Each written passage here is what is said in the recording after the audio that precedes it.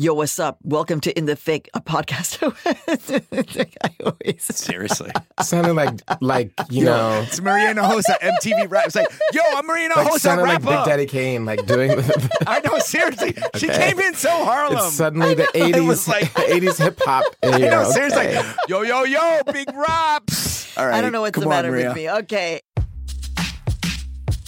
Hey, welcome to In the Thick. This is a podcast about politics, race, and culture.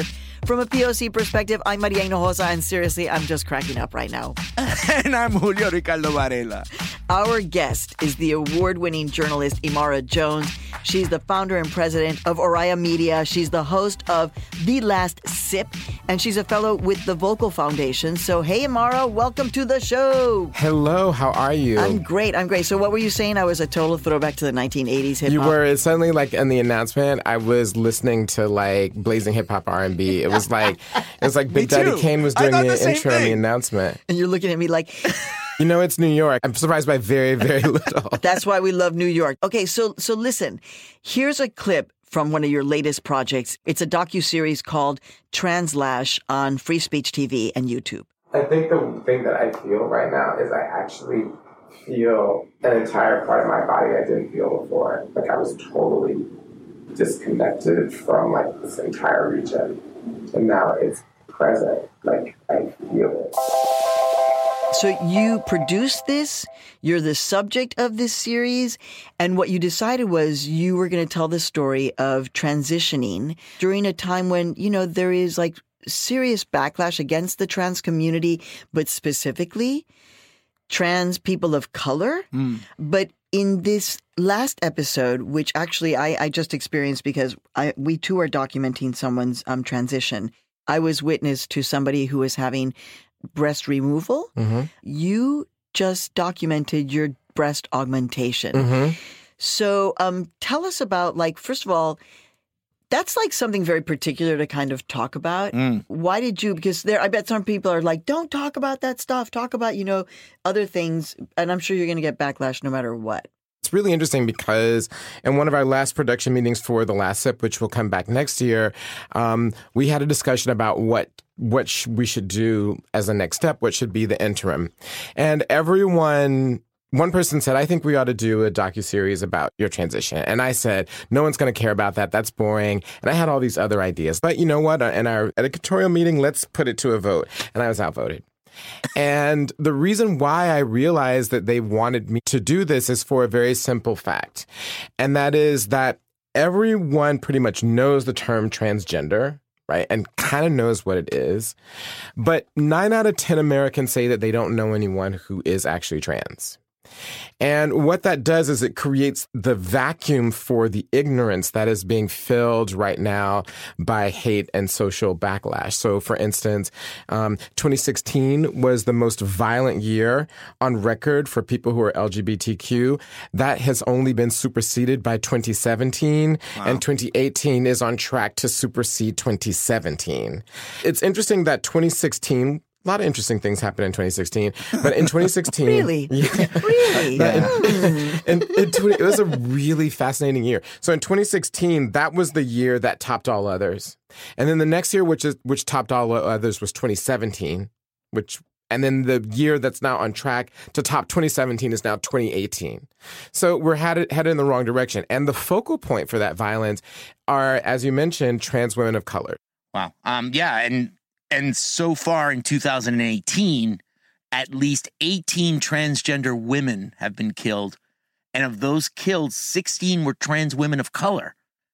And I'm going to say at least, you know, entre comillas, in quotes, because we know, right, when we're reporting about violence in the trans community, it's always underreported.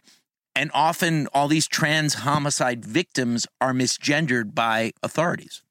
There is a trans woman of color, serial killer, people believe, on the loose in St. Petersburg right now.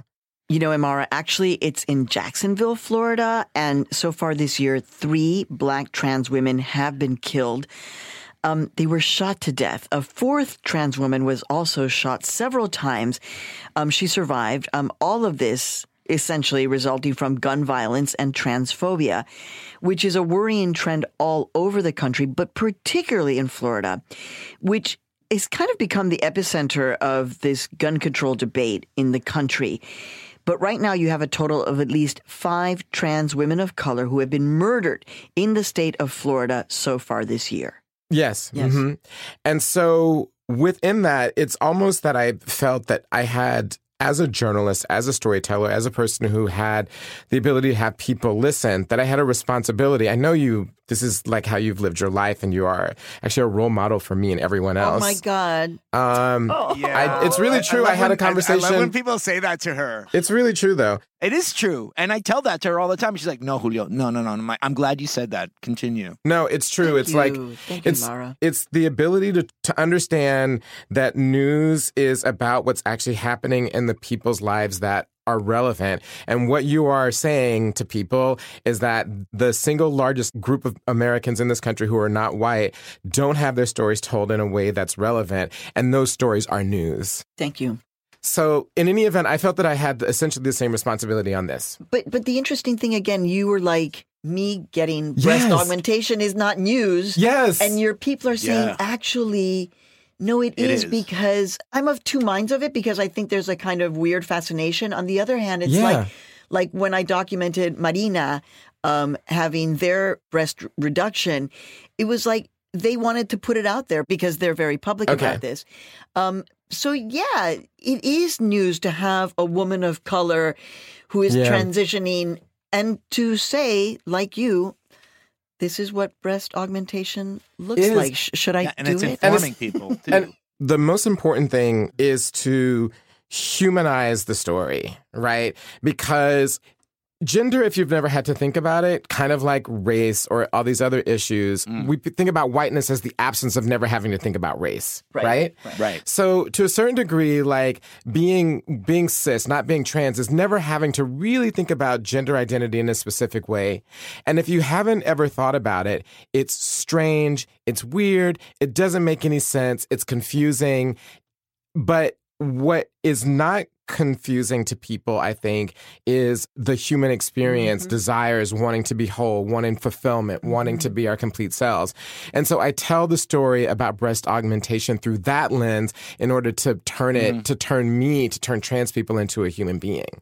Yeah. You know, it's really interesting you say that, because one of the things that when you just told me that about humanizing and telling your own story, it's because the mainstream does feel like they don't understand it. And then what you're battling, for example, like, I don't know if you guys saw on Netflix the Ricky Gervais stand-up comedian moment where he was basically like spending like 10 minutes just mocking Caitlyn Jenner and like how it's like, it's so weird. And it's like, so that perception is out there in the mainstream. And what you're saying is like, the only way it's going to change is by telling your story, owning your voice, and saying like, this is the reality, because it's such a big battle, right? I want to punch Ricky Gervais in the mouth right now. It must drive you crazy when you really start looking at like how misinformed people are, and the popular culture is not helping at all. Yeah, you all will relate to this. So when I was going around telling people, oh, I have this idea for this show, The Last Sip, you should help me fund it. I need money, so give it to me so that we can do it. That's my life. That's right. That's my life. Right? That's my life. Oh we my gotta God. ask for it. You gotta ask for it. Yeah, we feel you. We feel you. And so then when I went into places that care about social change, foundations, all the rest of it, what they told me in 2016 was, why is this show relevant? We have a black president and we're about to have a woman president. Literally heard it from many places. And those are the same people that are surprised that we have Donald Trump, right? Exactly. In that bubble. Right. And it's because there's a huge piece of the story that you're not getting. You're not actually in contact with the country in which you live. It just relates to this battle that we have to face, which is overcoming people's own bubble of privilege who are sitting and making these decisions. And that's what I'm saying, because when you look at diversity in U.S. newsrooms, there isn't a lot of progress that's being made. Basically, the numbers have barely changed over the past 2 decades, according to annual surveys conducted by the American Society of News Editors. Those numbers essentially have a direct effect in terms of what is covered, from what perspective the stories are being covered. Exactly. Especially when we're talking about race and politics. We need to own our own narrative, which is exactly why I understand that it is critical for journalists of color to own our narratives and own our powers. Yeah. And as journalists, we're on the front lines as journalists of color. Yeah. It's like we are the observers of the canaries in the mine. And then we become the canaries in the mine because we feel the effects of these policies first, or of these hate-filled words first. And frankly, trans women of color really, we realize, are really the most vulnerable in that sense of being like the canaries in the mine. Why do you think that it's important for us to create these places where we can control the narrative, where we are able to, educate? Because I think there are a lot of people who assume that also we're in a fight with everybody. And it's like, no, we're actually. angry. We don't like white people. We don't like, But we're nada, biased. right? We're It's gender-driven. not, like, that's why this whole thing, you will not replace us. It's like, no, dude. We don't want to replace you. Actually, we want to party with you. We want to party with you. Right, without the tiki sticks, we'll party with you. Exactly. Without the tiki sticks and the white nationalists, I'm good. Yeah. Right. We can get on. So in terms of politics specifically, though, Imara, why do you think that we need to be in the political conversation, owning that? All right, those are two big questions. But I want to circle back to one thing that you mentioned before, just on a personal level, and then I'll come back to that. And that is that what's so interesting, right, is as journalists, like, we are trained to think of ourselves as not being the subject, which is one of the reasons why I think I resisted my story. And I was like, no one's going to care about my story. No one is going to whatever. And it's the same thing that you mentioned when, people tell you all the time, you're so important. We need you. Right. Like, we're just so trained to think that we're not, that we're the vessel. Right. And within that, but on this point, journalists of color, the reason why we are important, I think, is because we understand that perspectives do shape how we see the world. So the editor of the New York Times, he thinks what's important, the things that people ask him at the cocktail parties that he goes to, and he considers that news. Right? Yeah. So when you go to pitch him on a story, he's like, well, why? So someone told me once about a trans story, and he was like, well, who cares about that? Why is? And it's because in your world, no one's asking you about that. Right. They're asking you about Trump. They're asking you about Miller. So that's what you want to be seen as a leader on. And I think that when we are not able to make those decisions, we understand that our perspective does drive what people think is important. And so we have to own and tell our own stories, because being a journalist isn't only about the objective trying to find the truth in every story, which is what we ought to do no matter where we come from, but it's also understanding the stories that we think are important that need to be told are totally just driven by our personal narratives. And that's true whether or not you are running the Washington Post or whether or not you're here at Futuro Media. And so what we need to do is to diversify the number of places that tell stories so that we can have that. And the reason why this is really important for politics is what I tell people all the time is that our current news outlets are geared towards white men who are between the ages of 45 and 65. Exactly. Boom! And by the way, some of those dudes are my best friends, by the way. Right, of course. Like, I love dudes. Love white dudes between the ages of 45 to 65. We're not complaining about that. Some of you guys are, like, super adorable and super smart, so we love you.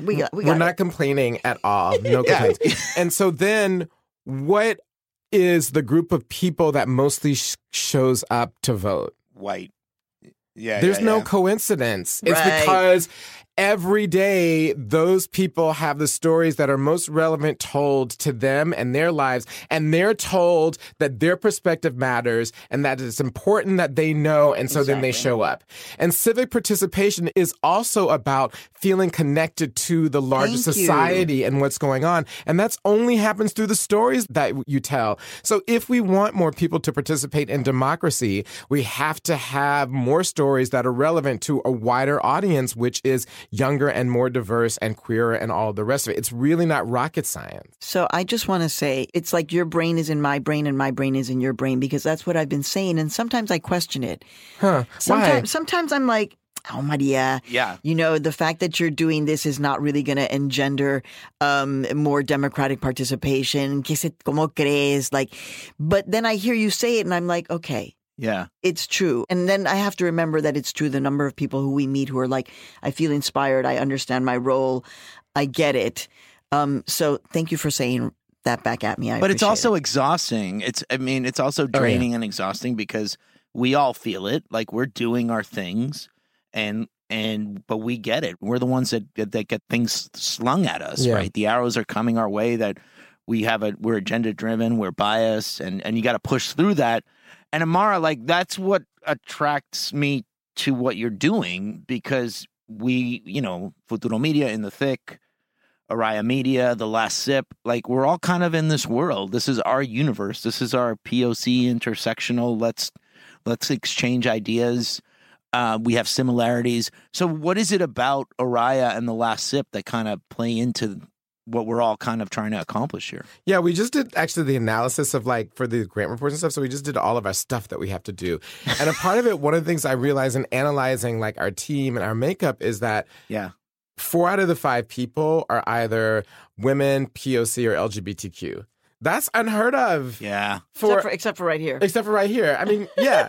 But overall, like, that's just not, it's not. It's unheard of. Absolutely. Like, and it's so interesting because I was doing research to, like, say why that was so different from normal. And the Columbia Journalism Review asked cable news to report on their diversity numbers last year. They wouldn't report. And they literally said, we're not answering that question, which means that the numbers are terrible, right? So it's so bad. Or they don't have them. They don't even think that way. Right. Yeah. So that's one thing. And so then, because everyone who works on the show comes from, first of all, is Black or brown, woman or queer, that automatically means that the content that we produce is totally different. Yeah. So one of the things that I'm really proud of is one show that we had in the wake of Bill Cosby is that we focused an entire show on the plight of sexual assault and recovery amongst Black women and girls. And we were all thinking, have we ever seen a half hour on TV devoted to this subject? And we couldn't, none of us could come up with that I've as never an seen answer. That. Right. And it was all, not only was that was the topic, but it was all Black women talking about it. And I mean, professors and researchers and, like, the people that they say don't exist. I love it. That's true. It's like, no, actually, we have POC sex therapists who understand, like, right. You know what I'm talking about. Of course I do, but it's just... you're preaching to the choir here. But it's beautiful to see it reflected back at you in ways... for example, I don't know, where did you grow up? I grew up in Atlanta. You grew up in Atlanta. Was it easy? It's weird. It was easy being Black in Atlanta. It wasn't easy being queer and trans. So that was what was hard because we're in the South. But Atlanta was one of those rare places where still to this day that there are African Americans doing everything. And so I grew up seeing African Americans do everything. And so it changes your perspective. And that was really good. Okay. Well, I didn't realize that you were raised in Atlanta, but that was a very good segue for us to talk about politics right now in this particular moment. Yeah, it was. And it's also about your background because we want to kind of dig a little bit into what the hell's going on with the Trump administration. And also, hello, you worked in the Clinton White House doing international economic policy and communications. I'm like, hello, nothing to sneeze about there. I'm like, damn. So you kind of know the scenes. You kind of, you've been out in D.C. You worked in D.C. Yeah. So the last 2 years, we see all this chaos, right? Yeah. People leaving, discussions. I mean, people, the chief of staff is shouting with the national security advisor.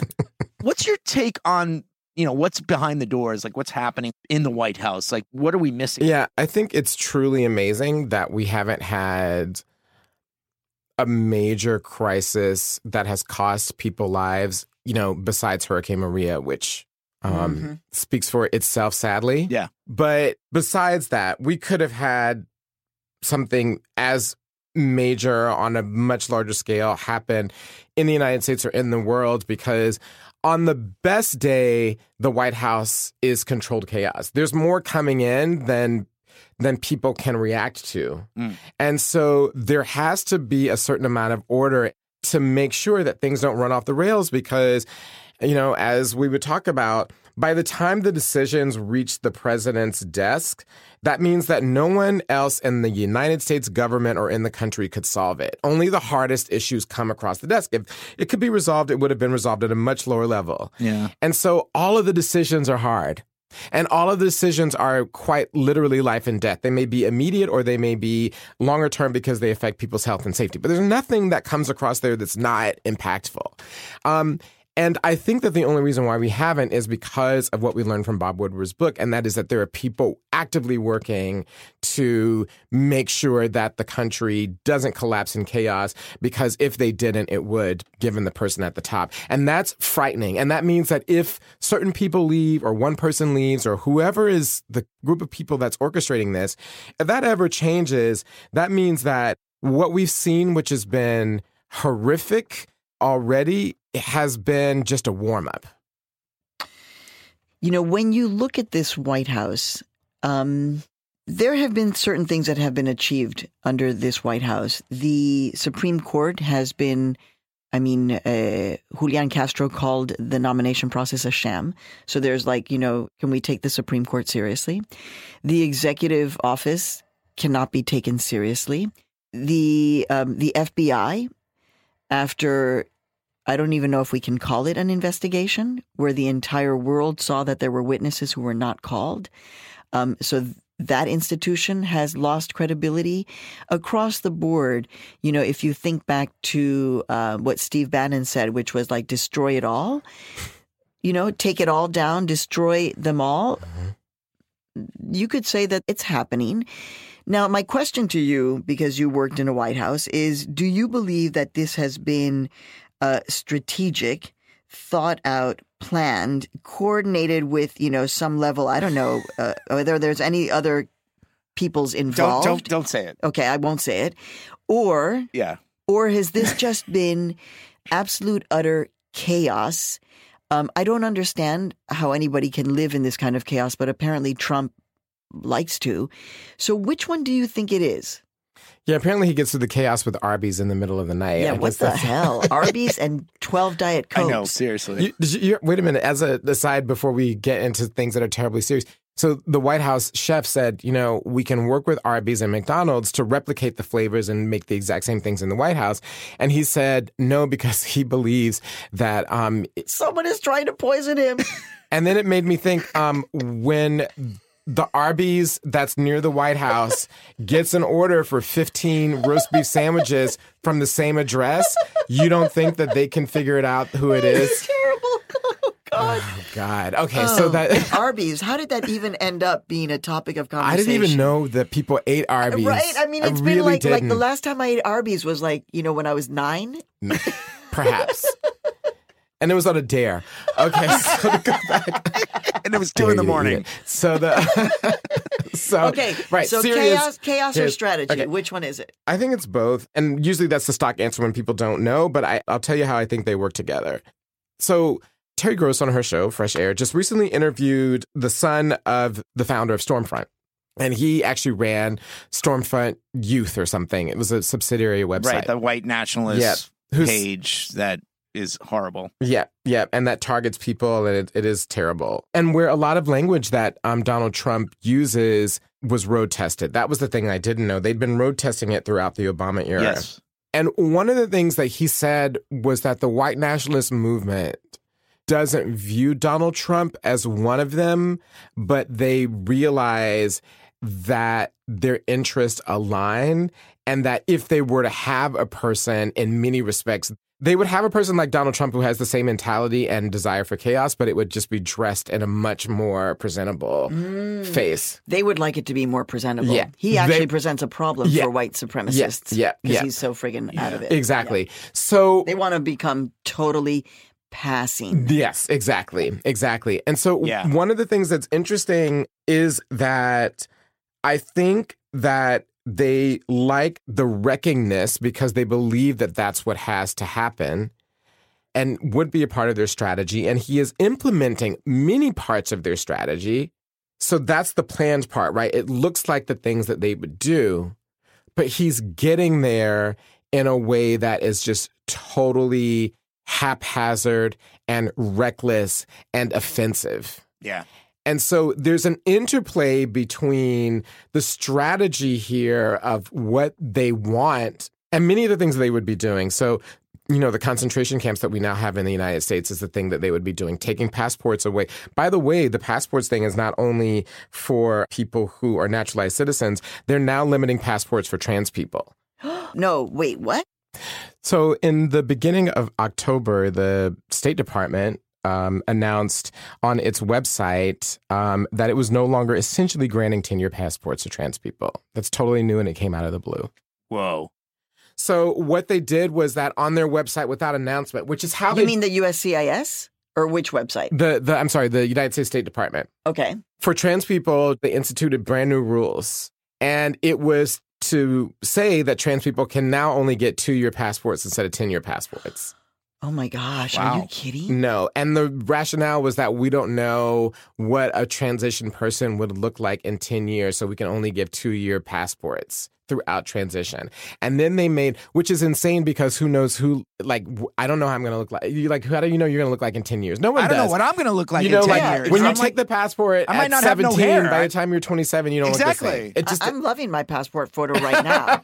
I was just looking at it. I got a few more years on it. I'm like, Yeah. I look cute back then. But it has nothing to do with being trans. Exactly. It's nothing to do with transitioning. We all change in 10 years. Exactly. And so that Every one of us. So all of these types of things that they're doing to implement their insane agenda, which is about taking America back to what they believe its founding principles are, which are white nationalists. They argue that America was founded as a white nationalist country and that anything since then has been a departure. Right. That's their argument. Mm-hmm. And so that's a structured way.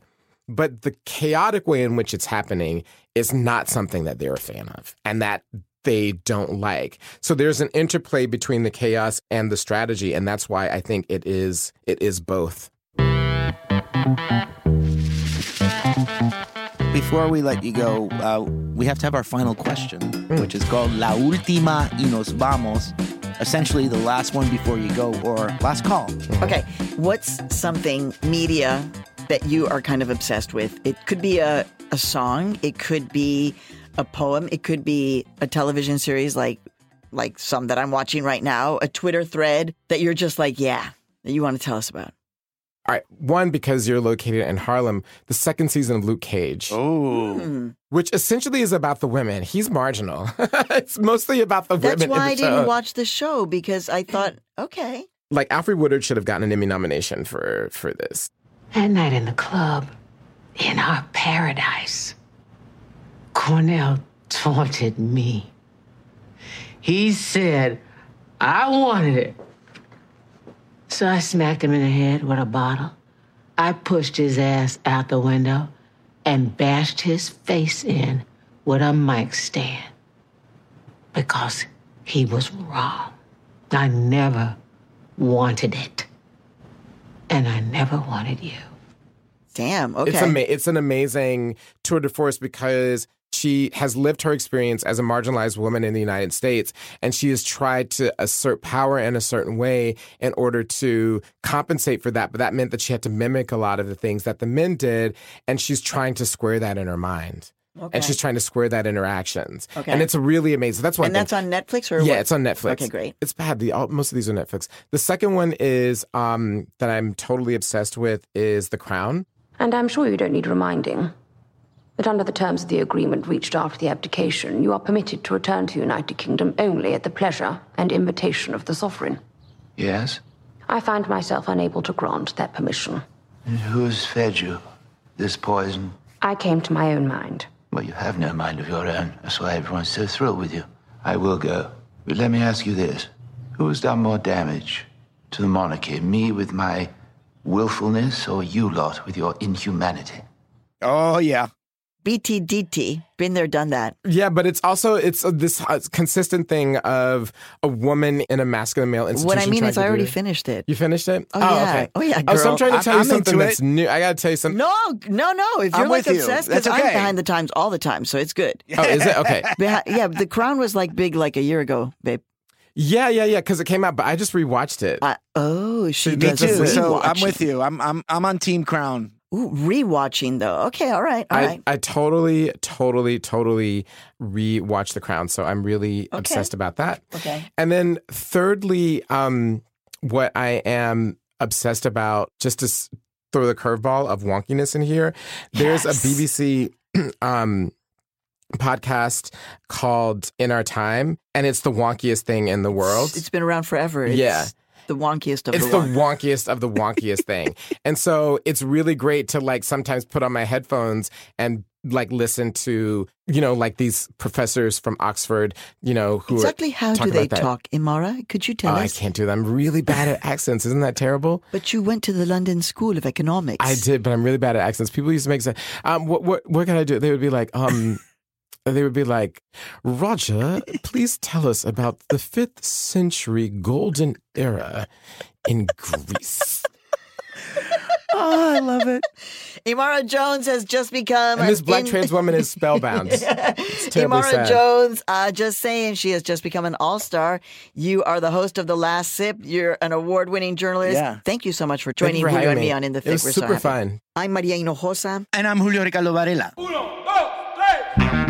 And remember, dear listener, right this moment, go to Apple Podcasts to rate and review us because it really, really, really does help people to find us.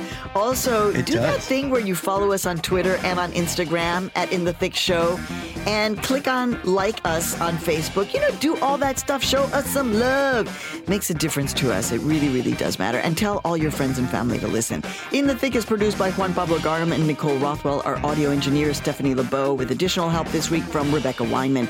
Our intern is Lidia Hernandez Tapia. Our theme music is Comencemos by Jungle Fire. The music that you heard is courtesy of Nacional Kept and ZZK Records. Thank you so much for listening. Nos vemos. Ciao.